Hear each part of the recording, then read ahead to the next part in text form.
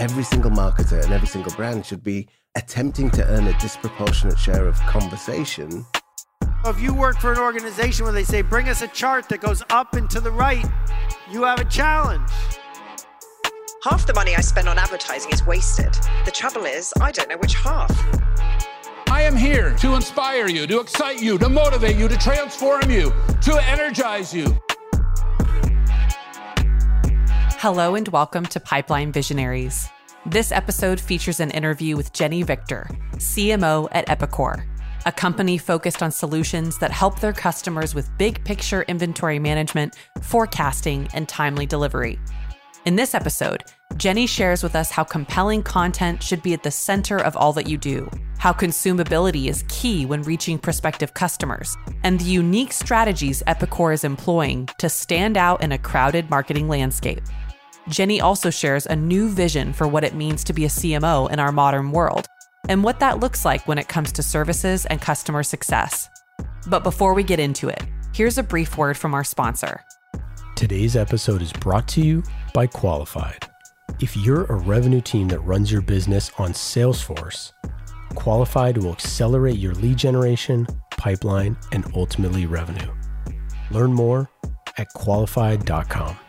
So please enjoy this interview between Jenny Victor, CMO at Epicor, and your host, Ian Faison. Welcome to Pipeline Visionaries. I'm Ian Faison, CEO of Caspian Studios, and today we are joined by a special guest. Jenny, how are you? I am good. Thank you very much. How are you doing? I am doing excellent. Excited to chat about Epicor, excited to chat about your background and marketing. And today's show is brought to you by our friends at Qualified. We're always brought to you by Qualified. You can go to qualified.com to learn more about the #1 conversational sales and marketing platform for companies, revenues, teams that use Salesforce. So let's get into it. What was your first job in marketing? So I feel like I'm pretty lucky. My first job in marketing was directly out of business school, and I was hired into IBM in their marketing leadership development program. Which meant I kind of got a little special entrance into marketing. It was a program designed by the then CMO, Abby Constam, to really help people understand the different parts of marketing. And I got to start in product marketing at a recent acquisition IBM had made out here in the Bay Area.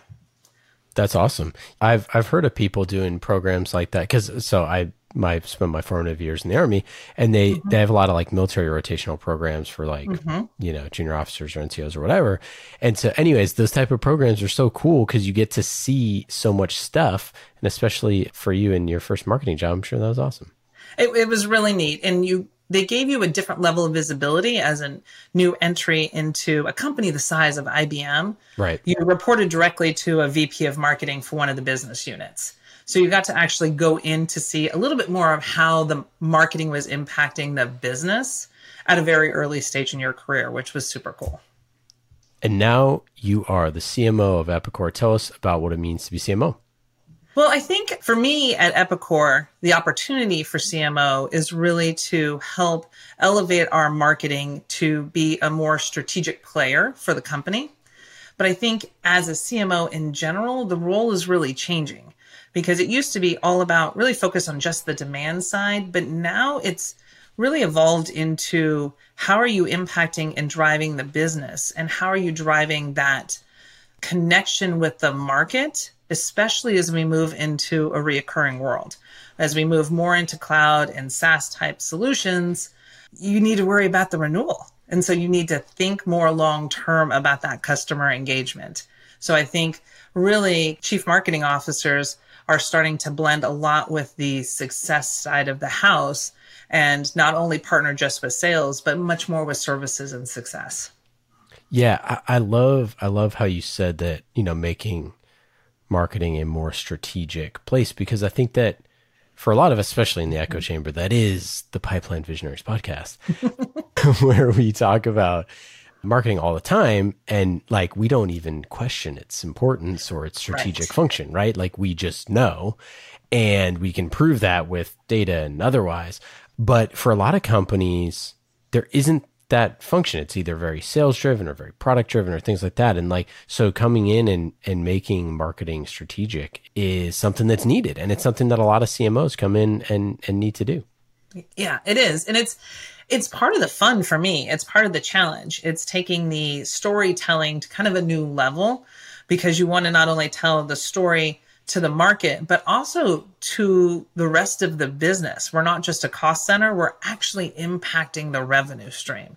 And if you treat marketing as sort of the tip of the spear, as really a part of the revenue cycle, then you're going to see that strategic impact much more clearly. All right, let's get to our first segment, the trust tree. With the knowledge you've been given, you are now on the inside of what I like to call the circle of trust. What, I thought we were in the trust tree in the nest, are we not? Where you go and feel honest and trusted, and you can share those deepest, darkest pipeline secrets. So what does Epicor do? So we are the essential ERP partner to the world's most essential businesses.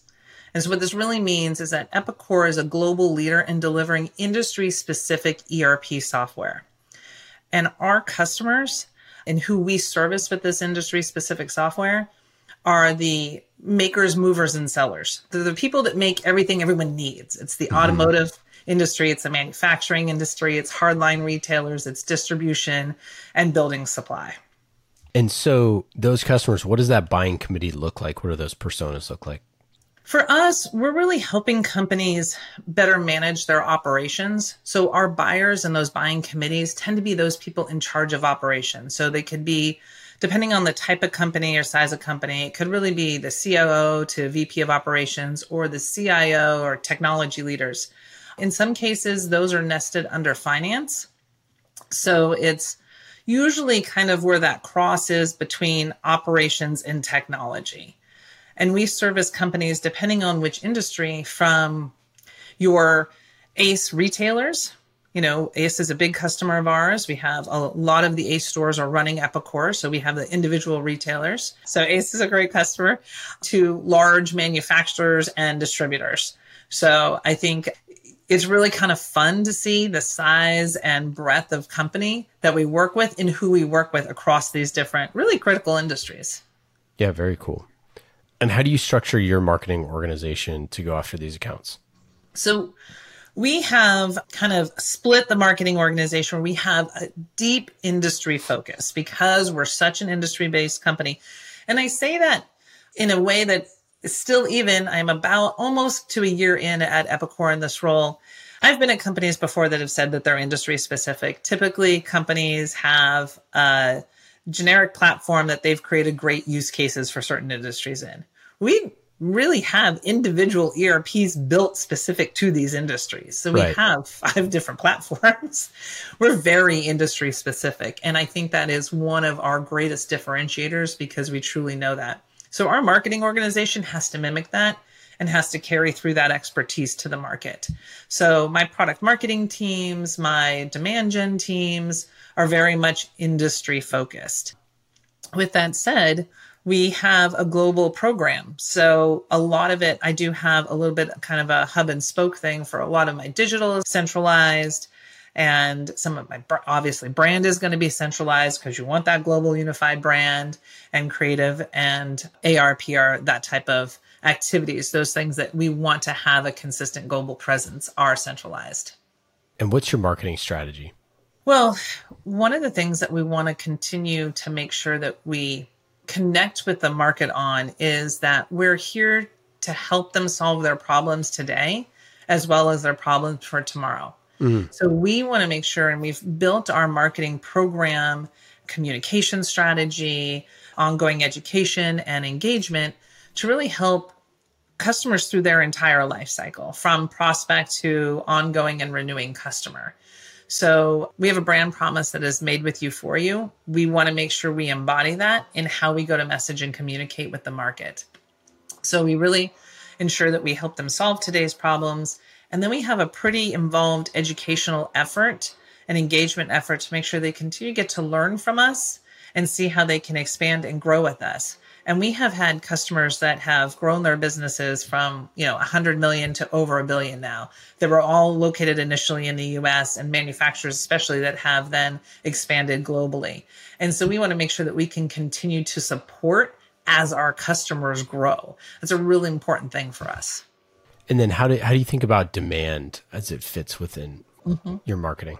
So within any marketing organization, demand's pretty key. It's usually one of the central things that you want to do. And thinking about it is there's the demand somebody has to solve that initial problem. What takes them to market to find that initial solution and start to engage with you. What we want to help them do is identify those other demand opportunities for other parts of our portfolio or for other ways their business can leverage the product, so they can get greater value from their investment and, from our side, keep investing in Epicor. So that's one of the things that we think about in terms of demand. It's really across what they need today and tomorrow. Okay, let's get to our next segment, the playbook. This is what's great about sports. This is what the greatest thing about sports is. You play to win the game. Hello? You play to win the game. Where you open up that playbook and talk about the tactics that help you win. What are your 3 channels or tactics that are your uncuttable budget items?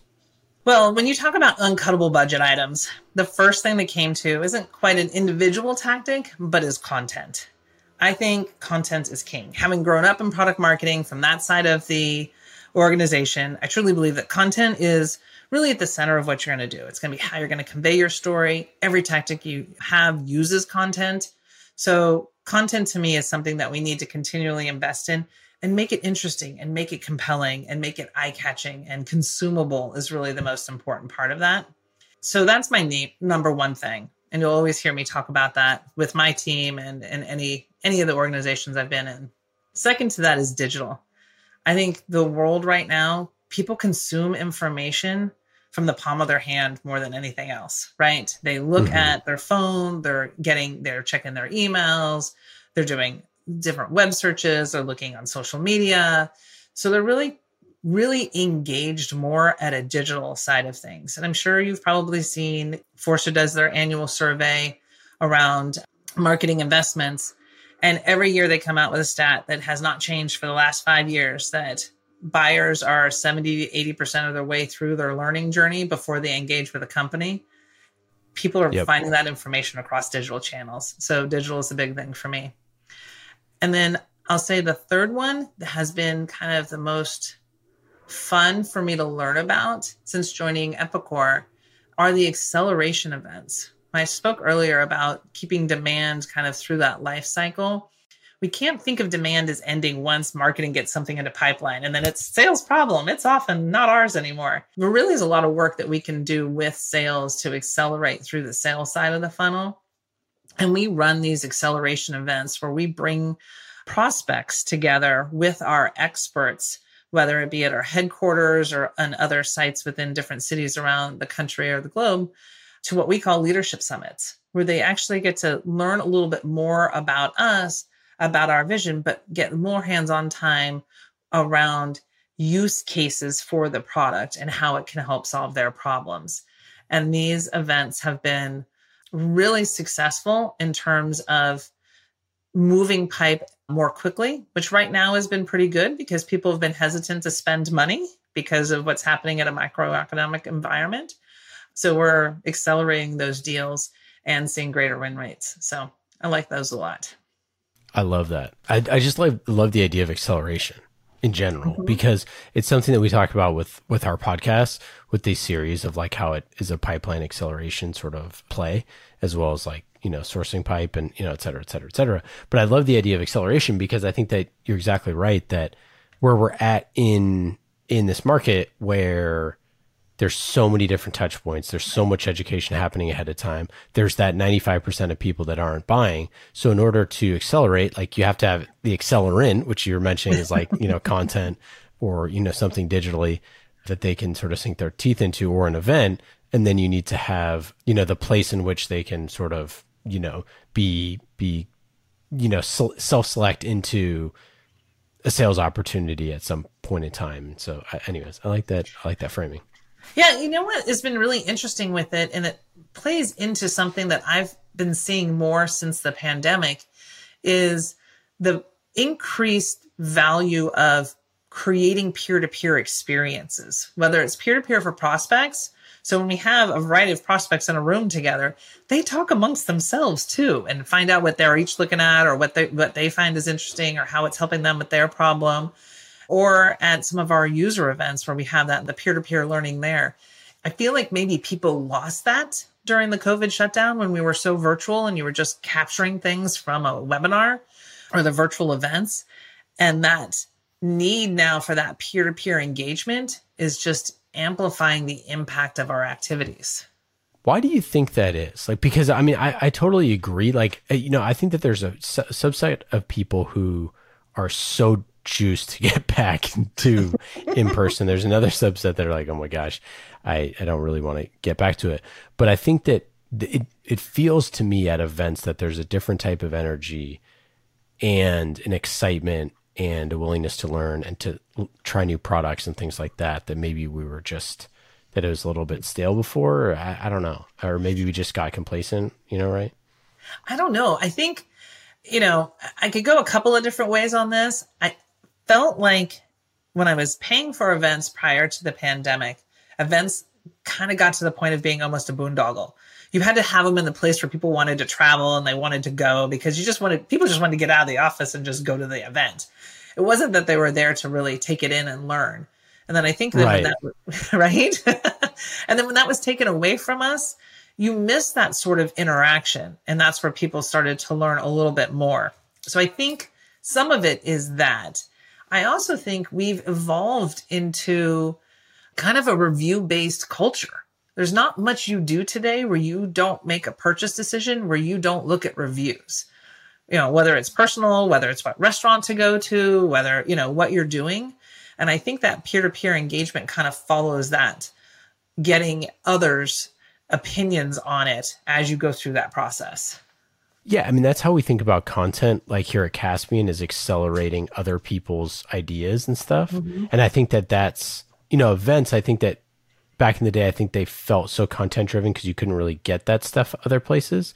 Whereas now you can use digital content, you know, to like, if I want to hear from Jenny, I could go, you know, read her thoughts somewhere, or I could listen to her on some podcasts, or I could listen to like, you know, their company podcast or whatever. And I can get that sort of, you know, the education like just in time. I don't have to wait, you know, for a year. And then you have other people who I think like do their learning like once a year. Like I know everyone is sort of like learning all the time, but it's like, all right, I'm just going to wait until reInvent. Like I'm just going to wait until, you know, or whatever, or Dreamforce or whatever. They're like, I'm just going to go, that's going to be my, you know, 2 to 3 days, my brain's going to explode there. And then maybe I'm going to like, you know, keep up with it throughout the year, almost like a recertification of some kind. Yeah, I could see that being the case for a lot of people, especially if you think about it in terms of that certification.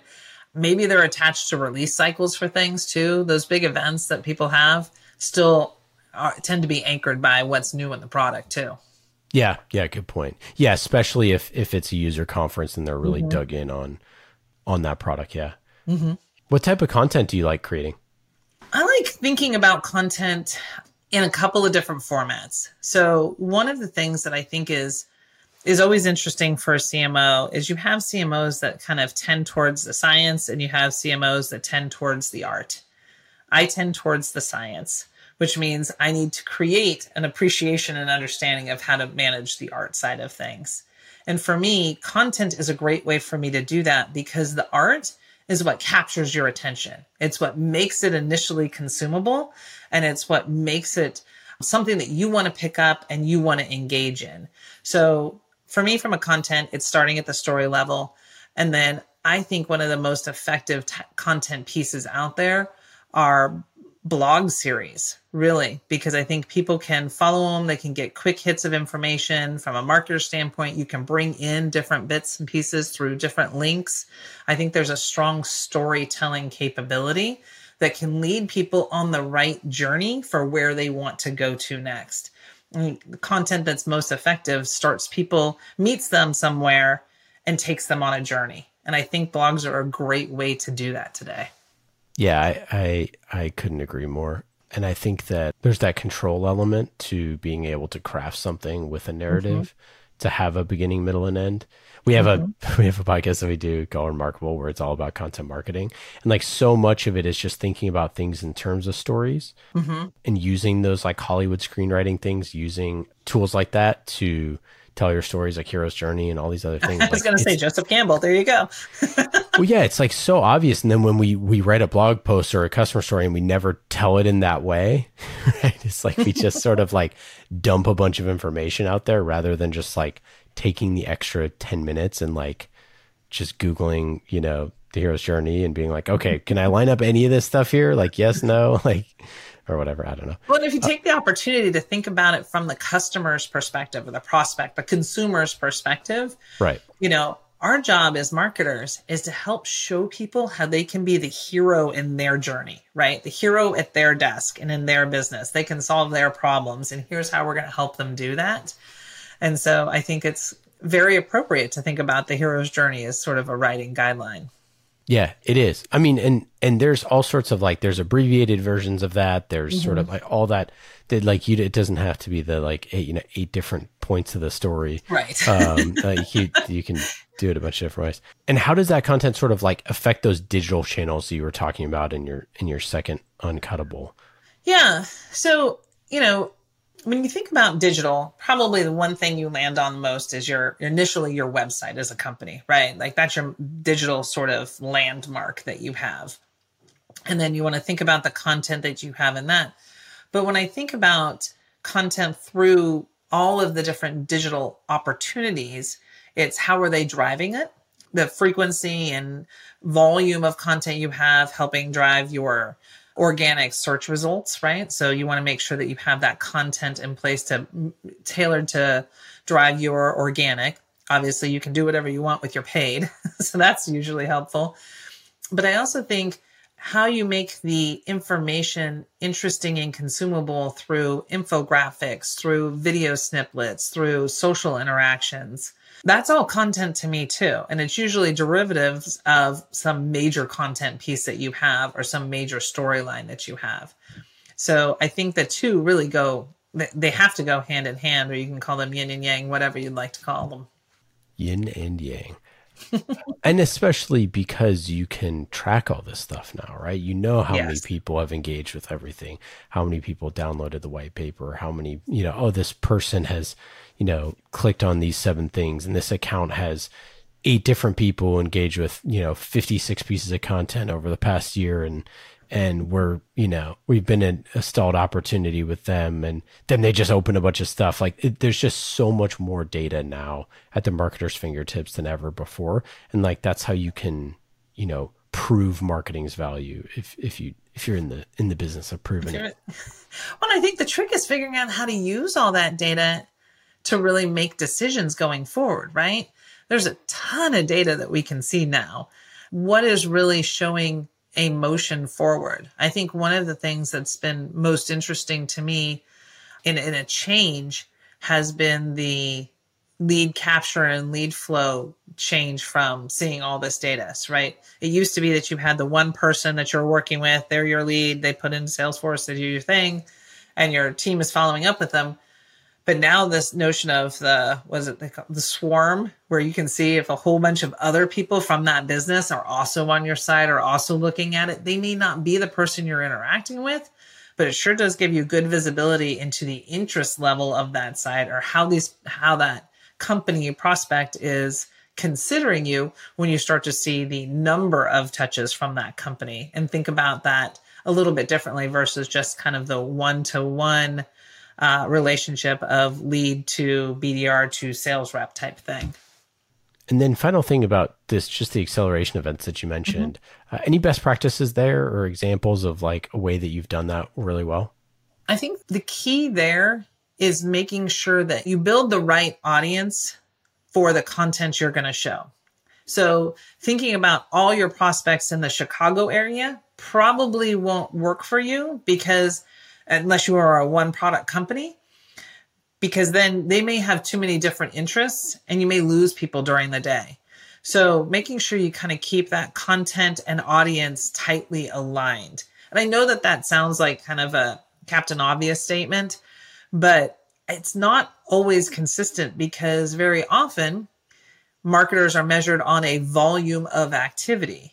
And I think I'd rather have one of those acceleration events with a fewer number of people that can be a really targeted conversation that we're going to actually accelerate those deals than to have a larger number of people in the room and have half of them disengage during it, because then you've probably decelerated those deals. Anything that you're doing that you would say is your most cuttable budget item, or something you're not going to be investing in, or something that's maybe not working or fading away or just taking a pause on? You know, I don't have a great answer to that right now because we're in the midst of our budget process. Yeah, right. So I'm actually looking at all of that. Our fiscal year ends September 30th. And so we're just starting to look at and do the analysis for this past year with what we want to reduce and what we want to go forward with. Let's not cut anything. Let's just invest. Anything that you're excited about investing in? Just spend. Yeah, right. Just spend. We used to joke, and what's the worst thing that happens? You just do it and be legends. That's perfect. I spent some silly money that way. Well, they say that you set 10% of your budget aside for experiments, right? And correct. And an experiment, you can get a 10x return, you can get a 1x return, you can lose it all. But that should be, you know what? You just made me, that should be a question. I should add that to the what's your experimental budget investment? What's your 10% investment for next year? You know what? For us, it really depends on industry and region. I can tell you right now, from an international perspective, we have an opportunity to really accelerate what we're doing through greater investment in our channel programs there. Channel is just a great way internationally to give you reach. When what we're finding with our industry expertise, our focus on delivering industry expertise, is that when we work with the channel partners in the individual countries, like at a country level, not a regional level, we get to deliver that level of expertise because they not only know the language and the culture, but they're so well trained on our product that they're the experts in that need for that country. It's really been remarkable. And so we see that there. I think in the Americas, we're seeing some great opportunity to experiment with, some of it is on the content side, with how we're thinking about our content, especially along the lines of video work that we're doing. And so that's something that we're really trying to see how we can be kind of cooler, different, especially as we pull together things that we call our virtual product tours. So that's something that we're really doing something different in the Americas. That's really fun. I love the idea of those type of product tours, getting people in there, especially in other regions. That's cool. Any other things that you're excited about or investing in or anything there? I think one of the other things that I'm excited about with Epicor is Epicor's gone through a big transformation of, it's a company that's been around for a while and moving to the cloud, and now truly moving to deliver the software as a service experience and thinking about how we're going to invest in the customer success. And for us, for marketing, we do a lot of it today, but it is a little bit more disjointed than I would like it to be. And I think there's a way to really partner with our services and our support teams and to make sure that we create a more fluid and easygoing educational experience for our customers.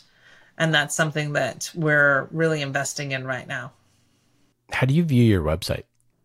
I see the website as really being a important key element. I mentioned it earlier. It is sort of the core of your digital strategy. I think it is your storefront for a B2B business like we are. And I think it's an essential piece of your go-to-market.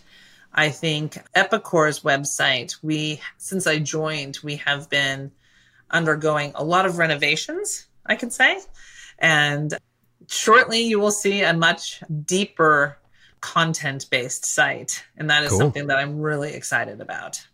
Very, very cool. We'll be looking out. Stay tuned. Stay tuned to epicor.com.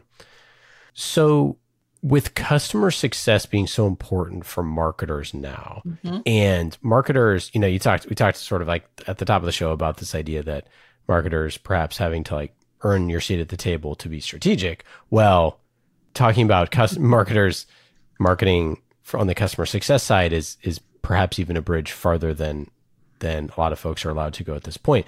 What is marketing's relationship to customer success and the sort of like post-sale action?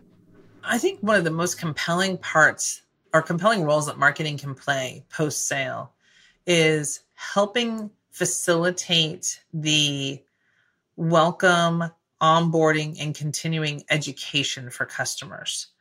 The company, once they've purchased the product, they're going to go through their formal onboarding process. And depending on the complexity of your product, that can involve a services team, that can be an online thing, that can be self-service. But knowing that you're welcome to the company, that you can be pointed to the resources, whether it be online communities, whether it can be upcoming user conferences, whether it can be educational webinar series, where the knowledge base is, those types of things. Make sure that engagement level is there and that the customer feels welcome, I think is a key thing. I think making sure that you are able to communicate where to get help and where to learn so that they get the ultimate value realization is essential. So there's the nice and the cool, and then there's really making sure that they're successful.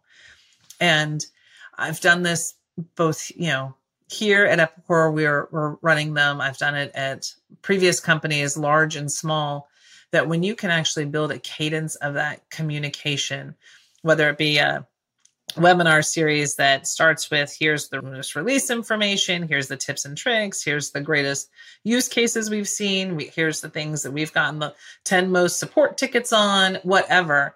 That just provides customers a feeling that they're engaged with, and they can always make sure their usage of the solution is optimized and that they have the help to make sure they're successful in what they're doing.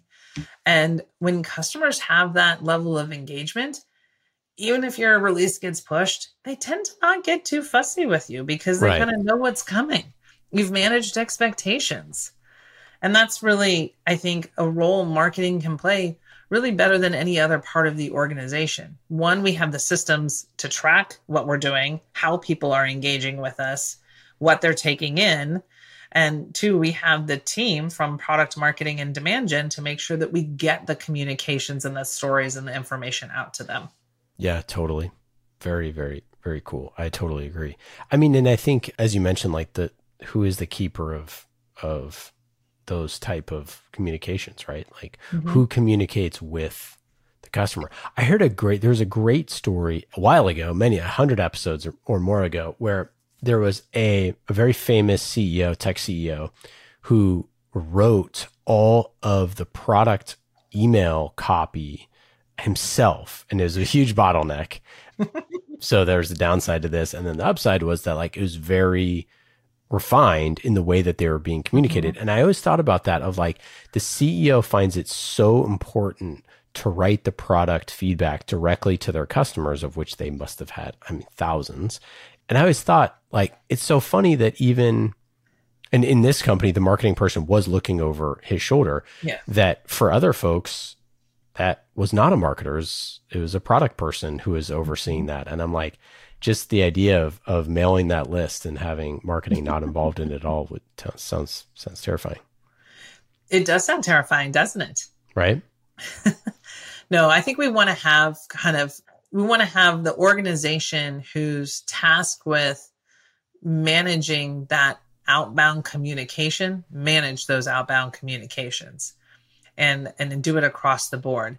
Otherwise, you get in a situation where you might have cross communications going out, things that are slightly positioned differently. You might raise confusion. Raising confusion does not help the customer experience. So that's what you want to avoid. Okay, let's get to our next segment, the dust up. Uh-oh. Here comes trouble. You may have heard that there was a dust-up involving yours truly. And now we've got a wild scrum with fights breaking out all over the place. And it is getting really ugly as we've got punches and kicks. where we talk about healthy tension, whether that's with your board, your competitors, your sales team, or anyone else.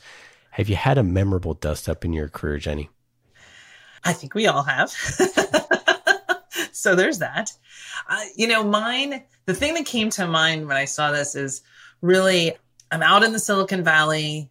There's been I would assume that everyone's careers take that point where you're like, I just want to be in that cool startup. I'm going to go make my way. And you get caught up in the startupness of it all. And I had one of those startups. I had a founder that had just sold his company for billions and billions of dollars. We were in the original Facebook office off of University Avenue in Palo Alto. This is going to be it. And so you jump in. And you jump in without really knowing what the company was going to do. It was such a good startup story that you're like, I want to be part of it. Yeah. And I went in to lead product marketing, and they didn't really have a product. And that's hard to do. And so it was a lot of hard conversations, a lot of, we can't take this to market. You want to take it to market. There's not the right product market fit. And it just needed to change. And it was not going to work. And I think that was one of my shorter stints in a company. So I'd hate to say that the way to solve that problem was really me going to find a company with a viable product. But it was a really good lesson for me to think about not just the hype of something, but the true, what's going to make that work is that product market fit. And that's something that I got to look for. Yeah, and if you're not there, that has to be in the marketing, right? It has to be super aspirational. You need to know, hey, this is where we're going to be. This is the future. This is all that stuff. Start with us now, spend money with us now. We'll grow with you. We'll grandfather you in. All those type of mess is very different from it's going to work. And then they're like, yeah, but what is it? What is what you keep saying it's going to work? I've always joked with the product teams that if you build it, they will come worked once in a movie. Yeah, exactly. That is exactly right. All right, let's get to our final segment here. Quick hits. These are quick questions and quick answers, just like how qualified.com helps companies generate pipeline quickly. Tap in your greatest asset, your website, to identify your most valuable visitors and instantly, and I mean instantly, start sales conversations. Quick and easy, just like these questions. Go to qualified.com to learn more. They're our best friends in the whole world, so go check them out, qualified.com. Quick hits, Jenny. Are you ready? Okay. What hidden talent or skill is not on your resume? Cooking. What's your favorite thing to cook? I am very farm to table. I am very go find out what's fresh, whatever, and make something cool from it. Ooh, that's fun. Do you have a favorite non-marketing hobby that might indirectly make you a better marketer? I would say it's a hobby that has waned a little bit, but I have kids. I spent a long time volunteering with my boys as they were growing up. And I think the volunteering was a way that I could actually bring my marketing skills to a different situation and learn a little more about how people took them in or how to communicate them and what to do. And I think it made me a better marketer, especially with how to communicate complex things to folks who don't have any idea what you're talking about to begin with. What's your best advice for a first-time CMO who's trying to figure out their marketing strategy? Take a look at the data. I mean, honestly, I think the biggest thing you can do is take a breath and understand the market, where you're headed, what's worked, and start to identify those things that haven't worked. Kind of what are you going to keep and what are you going to dismiss? Fantastic. Jenny, it has been awesome having you on the show. We're all going to go check out epicor.com because it's going to have some new website stuff and you can check out the content. Any final thoughts here? Anything to plug? I think one of my final thoughts for all the marketers that are listening to this, see if you can find the cool stuff and make it work for you. I think we all want the big hype and we all want the cool stuff. We are fortunate enough to sponsor an F1 car, AlphaTauri. That is so fun with Drive to Survive. We've done a lot of cool, fun things with it, but we've made it meaningful in the story because AlphaTauri uses our product to make sure that car's ready for every race. Those 14,000 parts are where they need them to be. And I think it's being able to find that cool stuff and make it work for you. I love it. Fantastic. Glad you brought it up. Should have asked it earlier, but it's so cool. Jenny, thanks so much. We'll talk soon. Great. Thank you so much. Thanks again to our friends at Qualified.com, a conversational sales and marketing platform that transforms the way B2B companies sell. Go to Qualified.com to learn more.